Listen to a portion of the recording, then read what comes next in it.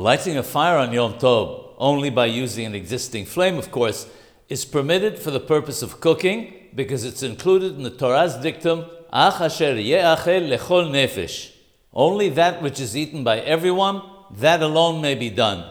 Nevertheless, one is permitted to light a fire on Yom Tov in order to warm oneself near it. There are a couple of explanations as to why.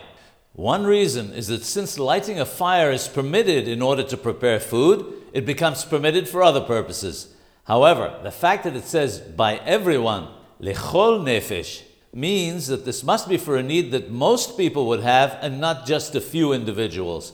Additionally, the need must be for the purpose of the holiday.